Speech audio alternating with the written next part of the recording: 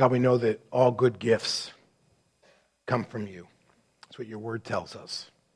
Even those gifts that are good, but we don't currently see them as good in these moments. But God, we thank you that all good things come from you. We do give you thanks for the many blessings that are in our lives. From the people who enrich them, from the privilege we have to minister to others in your name, just to be good friends with other people and to be a blessing. God, to the nation that we live in and the many things that it does for us, as well as the challenges it creates for us. God, we thank you that you've worked in our past. We thank you that you are current in our present. God, we know and we trust that you're going to guide us in the future. God, thanks for who you are. You're loving, all-powerful, you're true, and it's that you are compassionate, but you also hang to your truth and guide us into a better place. God, in these moments, we give you thanks. We pray for our two families that have lost parents this past week. We pray your blessings on them. God, we pray that their grief would be healthy, but that they would grieve, because loss is always hard. It's part of the way you've made us. So we ask your blessings on the Heals and on Peggy and her family, the Coffees. God, as we go into your word now, give us ears to hear. For we pray in Jesus' name. Amen. A few years ago, the Patriots got crushed by the Kansas City Chiefs. And there was all kinds of questions, and Bill Belichick had one of his famous lines when he simply said, "We're on to Cincinnati," right? Well, I'm going to mimic Bill Belichick a little bit and say, we're on to Christmas, right? Thanksgiving's over. We're on to Christmas. You know, we've closed the door on Thanksgiving. Now we're opening the door to Christmas. And some of you have been hanging around for a while here, you know, and at Hope Chapel, been through a number of Christmas seasons with us, and you know that I have this love-hate relationship with Christmas. You know, and the hate part is really that, you know, between Thanksgiving and Christmas, there's anywhere from 4 to 5 Sundays, right? Kind of depending on how the calendar things, and everybody expects you to preach Christmas sermons, right? And I mean, I've been doing this for 30 years. That's like 150 different sermons on Christmas. I mean, I think the only thing I haven't talked about is like how big are the camel's hooves that, you know, that brought the wise men or something. You know, what new can you say that people haven't already heard before? And some of you are kind of got dragged out to church for the, you know, you're here for Thanksgiving, visiting your mom and dad or whatever, and they dragged you to come, and we're going to preach this kind of a sermon. You're going to say, well, you know, they're still talking about the same stuff they did when I was there 20 years ago, and, you know, that kind of thing. And so I have this love-hate relationship with Christmas, and on the hate side is that, you know, sometimes it's hard to say anything new under the sun, and I hate to make the Bible boring. I think that's a sin, you know, and it's not like God gave us a lot of stuff to work with when it came to Christmas. You know, we got 18 verses in John. Mark gives us zip. The Gospel of Mark, zip, right? You know, Luke gives us not quite 2 full chapters. Matthew gives us full 2 chapters, right? So you got like 3.5 chapters to work with, and you're supposed to preach on those 5 times a year, year after year after year after year, and I sit in my office and say, what in the world could I say that somebody hasn't already heard before? And so I have this hate relationship, but I got to tell you, I got a lot of love for Christmas. Because I got to tell you, if you don't get Christmas, you don't get Christ. If you don't understand Christmas, what it is that God has done in Christmas, if you don't understand all the pieces that go with the Christmas story, the virgin birth and the Spirit as Father and the birth of Jesus and being fully God, if we don't get that stuff, we really don't get who Jesus is. I think that a lot of I think the world in general, and I think even believers, one of the places where we go off the rails spiritually is that we don't really understand who Jesus is, and that's because we really don't understand Christmas. And so one of the things I love about Christmas is that Christmas is the foundation of the entire story. If you don't understand this doesn't make any sense to you at all. Zero. You know, if you don't understand this, then the stuff in here about Jesus being Lord and Savior, it doesn't make any sense at all. And so part of the heart and soul of this whole journey is that Christmas really does matter. And I want to do a series here for the few weeks that we have entitled Christmas Matters. And I want to talk about some of the matters related to Christmas to make a case that Christmas matters. You know? And so it's a little play on words kind of thing. And here's part of where I'm kind of coming at this from. You know, I read some statistics the last couple of weeks related to Christmas. And they say that Christmas, the vast, vast majority of Americans are going to observe Christmas in some form or another. They say those who consider themselves to be in the Christian tradition, Roman Catholic, Orthodox, mainline Protestant, evangelicals, Pentecostals, and everything in between, those who consider themselves to be in the Christian umbrella, they say over 95% of those people will actually observe Christmas this year. Among the non-Christian population, the Jews, the Muslims, and the agnostics and others, they say that almost 80% of them will also observe Christmas in some form or another. They'll put up a Christmas tree, they'll put lights outside their house, they'll give gifts, they'll do all that kind of stuff. But what's interesting is that they're saying now that out of the vast majority of Americans who are going to observe Christmas in some form or another, a full 50% of them will have nothing to do with religion and with faith. So Christmas becomes a celebration of something else.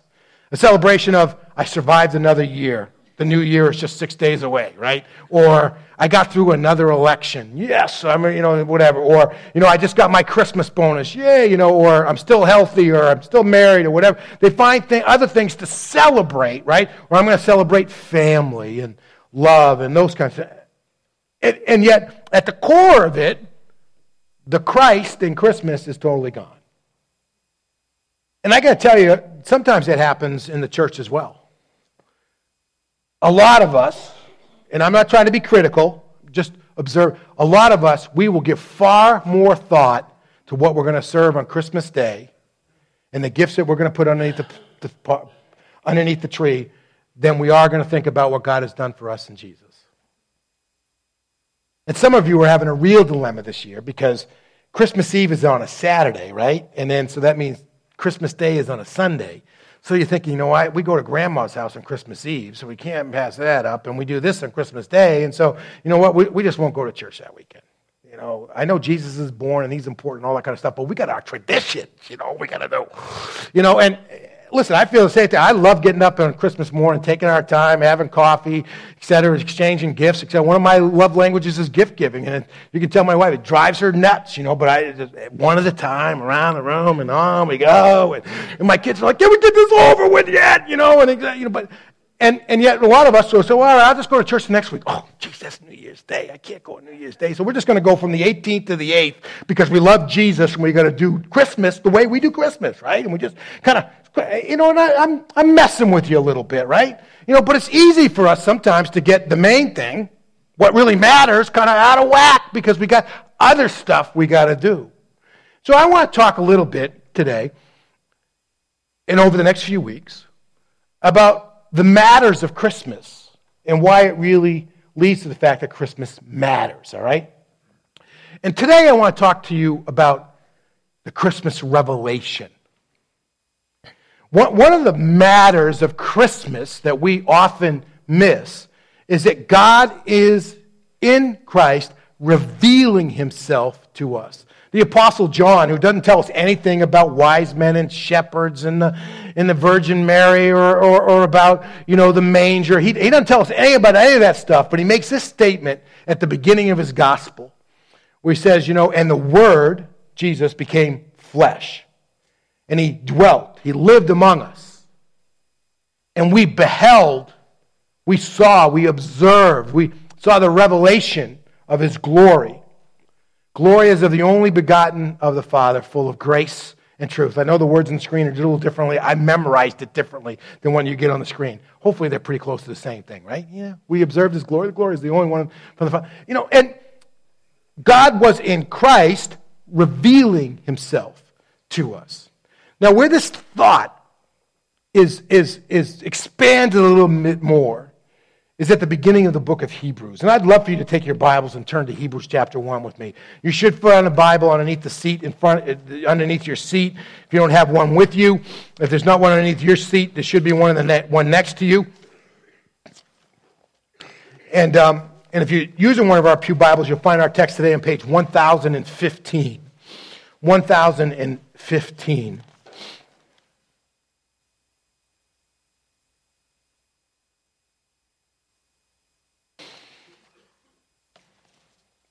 And I think this is an important word for us to get today because we have a lot of misconceptions about Jesus kind of running around and that kind of thing. You know, Jesus is a teacher. He's our best model. He shows us how to love people or do this and do that kind of stuff. And we need to understand who it is that God is revealing himself to be in the person of his Son, Jesus Christ. Now, a little background on the book of Hebrews before we dig into it a little bit, right?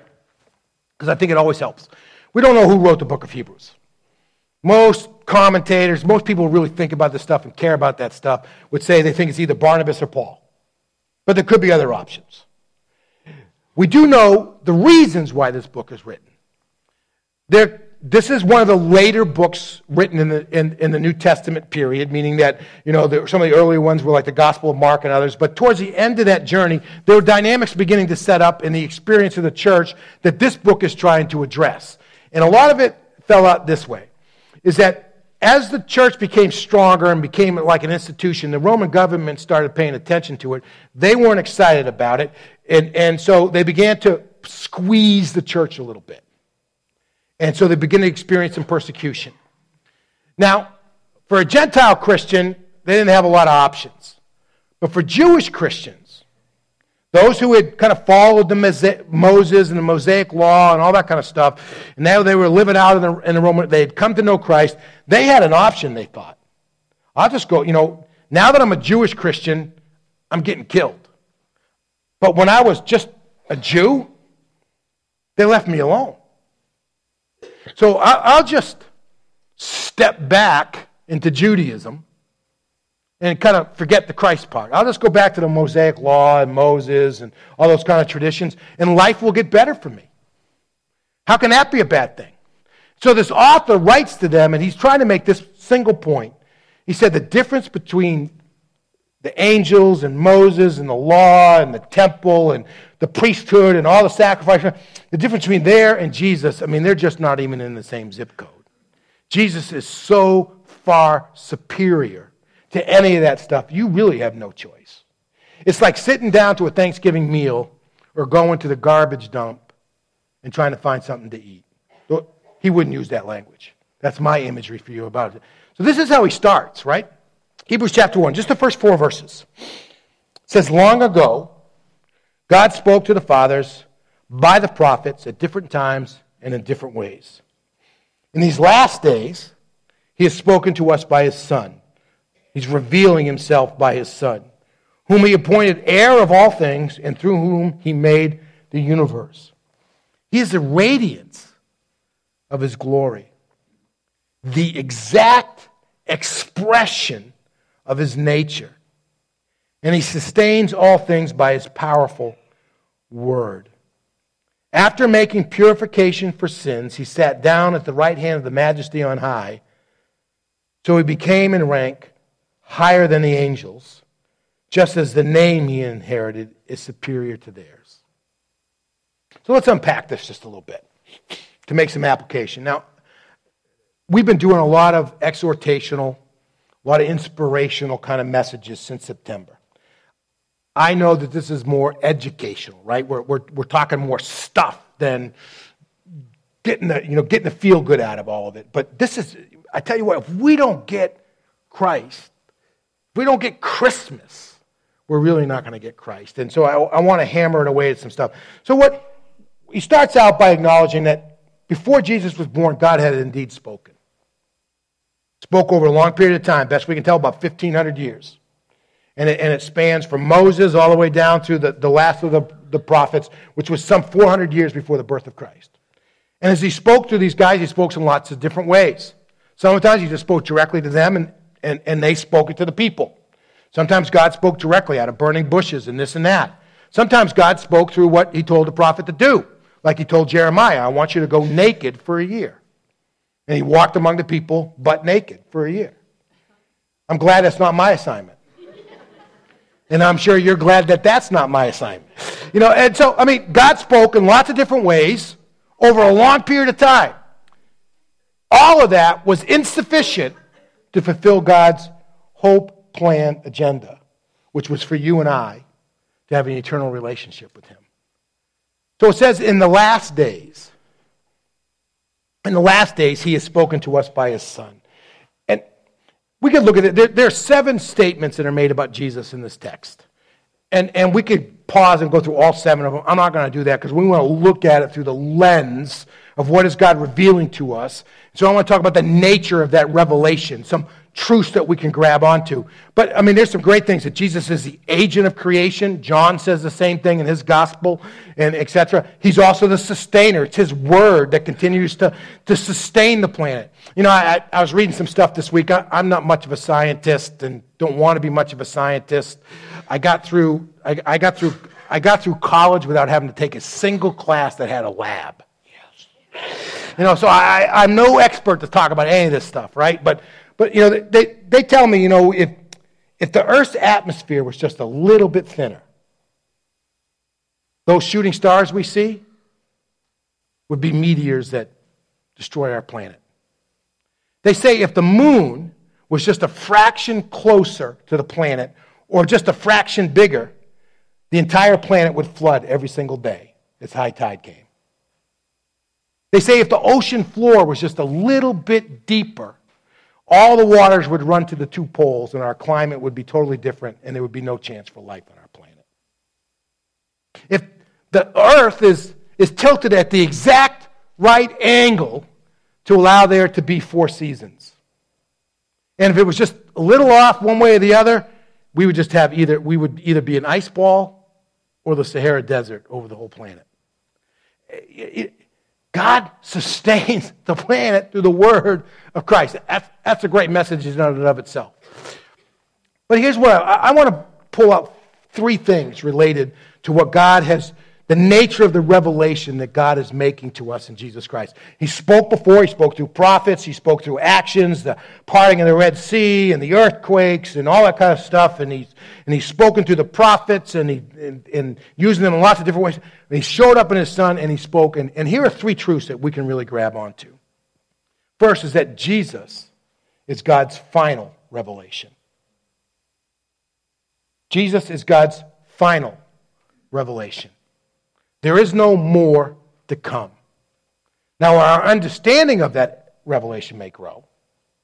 The application of that revelation to our lives may change as our societies change, as technology and other kinds of things advance. Certainly what certain truths meant when it was 1000 AD is a lot different than it is in the 2000 AD.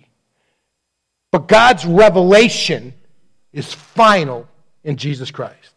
I see this in 2 places. Look at the beginning of verse 2. It says, in the last days.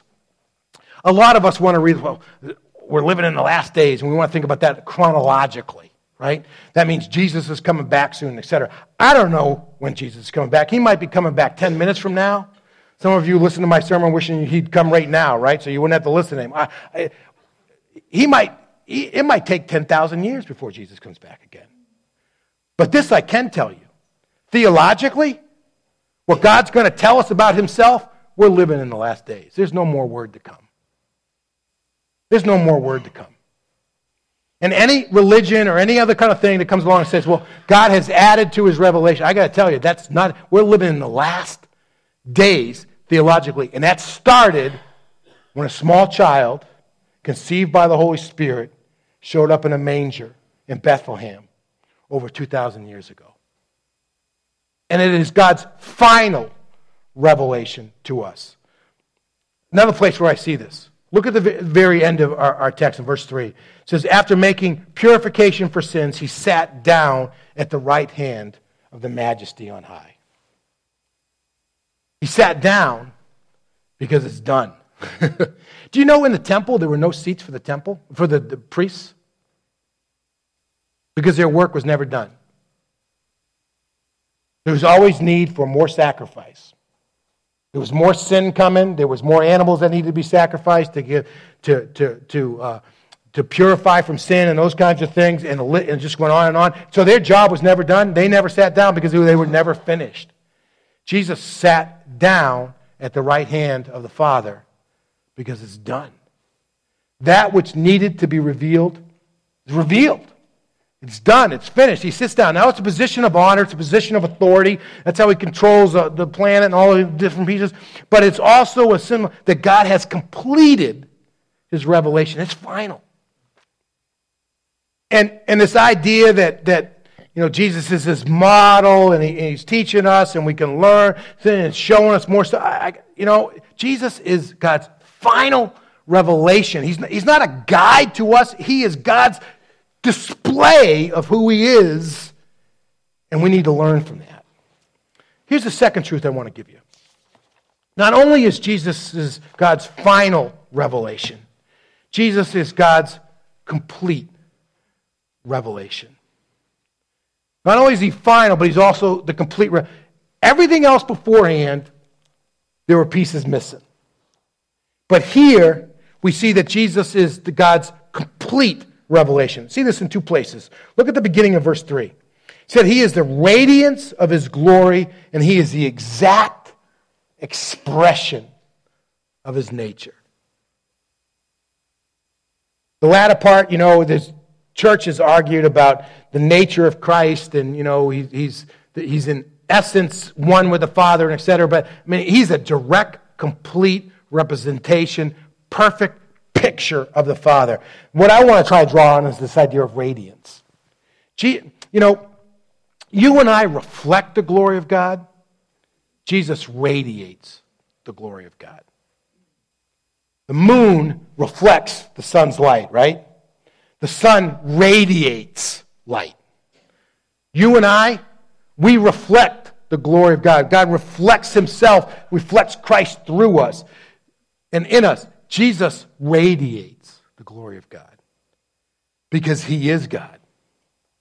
And he is therefore the complete expression, the complete revelation of who God is. Jesus looks like God in character and in his nature and in his righteousness and his holiness and his authority, and the list just goes on and on. He is God's complete revelation to us. And the problem for a lot of us and for our world is that we're looking for revelation in the wrong places. There's a powerful verse that one of the verses that will clearly get read through our Christmas season. We'll say, and it says, those living in darkness have seen a great light. That's one of the prophecies related to Jesus. It comes out of Isaiah chapter 9.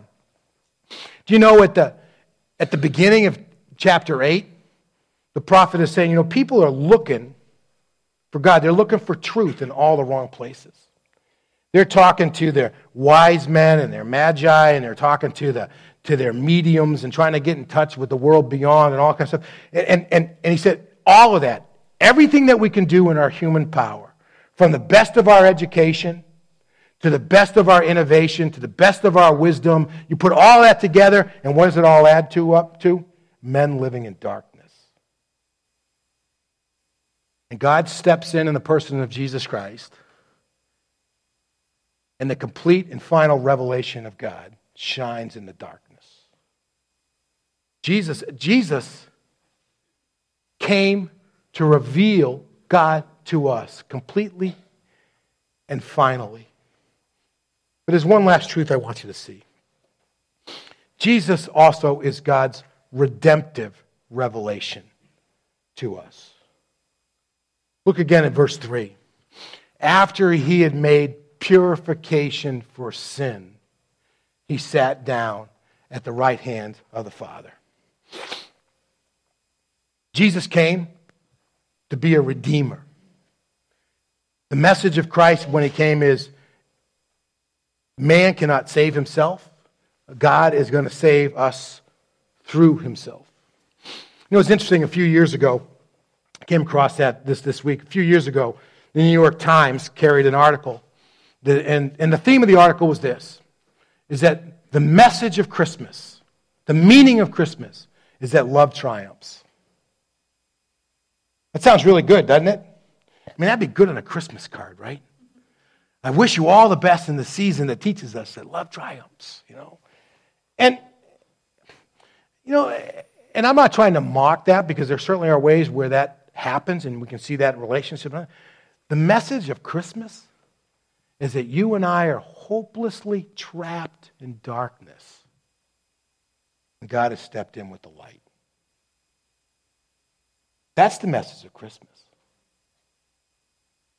Individually and corporately, we have zero capability of generating light. And God has stepped in Jesus Christ and brought light into the midst of the darkness. That's what Christmas means. That's the matter of Christmas. Is that God has stepped into our world to reveal himself to us, finally, completely, and redemptively. There is no other way. Jesus is not a guide that shows us how to be good people so that we can go to... He's not. He is the light that has stepped into the darkness, because we don't have any ability of getting there on our own. Even if he was blazing the path. We need God to carry us to redemption. It's a powerful word for us. You know, we really struggle with a lot of this. So Christmas matters. Christmas is God revealing himself to us. Finally and totally and completely and redemptively in Jesus Christ. Now, I promised you some so whats, right? I want you to say, well, all right, what does all this really mean to me, right? And I want to give you just three simple kind of handles, right, related to this. Here's the very first thing, is that without Christ, you can know about God. But with Christ, you can really know God. Up until the coming of Christ, the people knew about God. But with Christ, we have the ability to know God.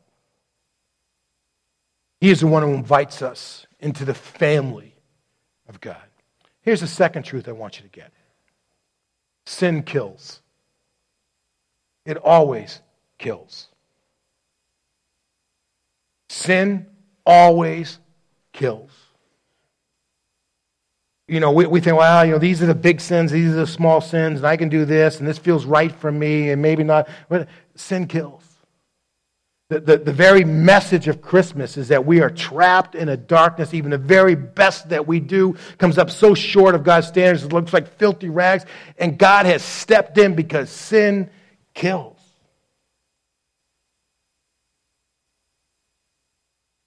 The third truth. And I know this looks like a billboard you would see somewhere, but Jesus saves. Jesus saves. He has come to show God to us, die for us, that you and I might know God for eternity. Jesus saves. Just one last kind of application. You know, you guys say, well, listen, we get up from go to church. I mean, we're not the people you need to be preaching this to, right? You know? Well, let me suggest that maybe there's a way in which we don't fully get the message yet. And there's some invitation for us here. If you would, just turn over to John chapter 8 with me. Sorry, John chapter 14, verse 8. John 14:8. I'm over 50. You're going to give me a little, you know, at least I got the numbers, you know. John chapter, this is page 916 in your Bibles. 916, John chapter 14. We're going to pick up with the 8th verse. So you get the context, right? This is the last night of the life of Christ. Lord's Supper's over. The Passover meal's done. Jesus has washed the feet. Judas is out looking for the people who can come and arrest him so he can get paid. right? We're in the final moments, right? The guys who were sitting around the table with Jesus, the 11 who are left, they've been with Jesus for a long, long time, right? And he's teaching them stuff, and they realize, all right, man, this is the moment of truth, right? And so he's been talking to them about, let not your hearts be troubled, believe in God. There's going to be some rough road coming up, but I'm going to prepare a place for you, be faithful. And in verse 8, here's a guy who's walked with Jesus. He didn't go to just church on Sundays. He's been going to church every single day for 3 years, right? This guy, Philip, says, Lord, just show us the Father, and that's enough for us. And Jesus said to him, have I been among you all this time without you knowing me, Philip? See, Philip's saying, give us the rest of it. There's got to be more. Tell us more. So some of us are waiting for something more before we really get fired up to believe and to walk, right? He says, we're just saying, God, just show me something more. And Jesus said, have you been coming to church all this time?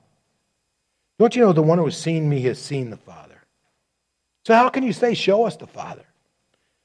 How can you say, well, God's got to prove something. He's got to give me more. He's got to show me more. Don't you believe that I am in the Father and the Father is in me?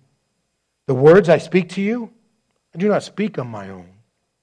The Father who lives in me does his works. Believe me that I am in the Father and the Father is in me. Otherwise, believe because of the works themselves. Can I translate this to our language? Stop waiting for any more. You've got it all. Make a decision and follow. As the ones who've been hanging around and we've been hearing about this truth and that truth and exhorted to do this and God can do above and beyond and forgive and all this kind of stuff, we're okay, I just need a little bit more. Jesus said, believe in me. You've got the revelation. Believe. Let's pray together.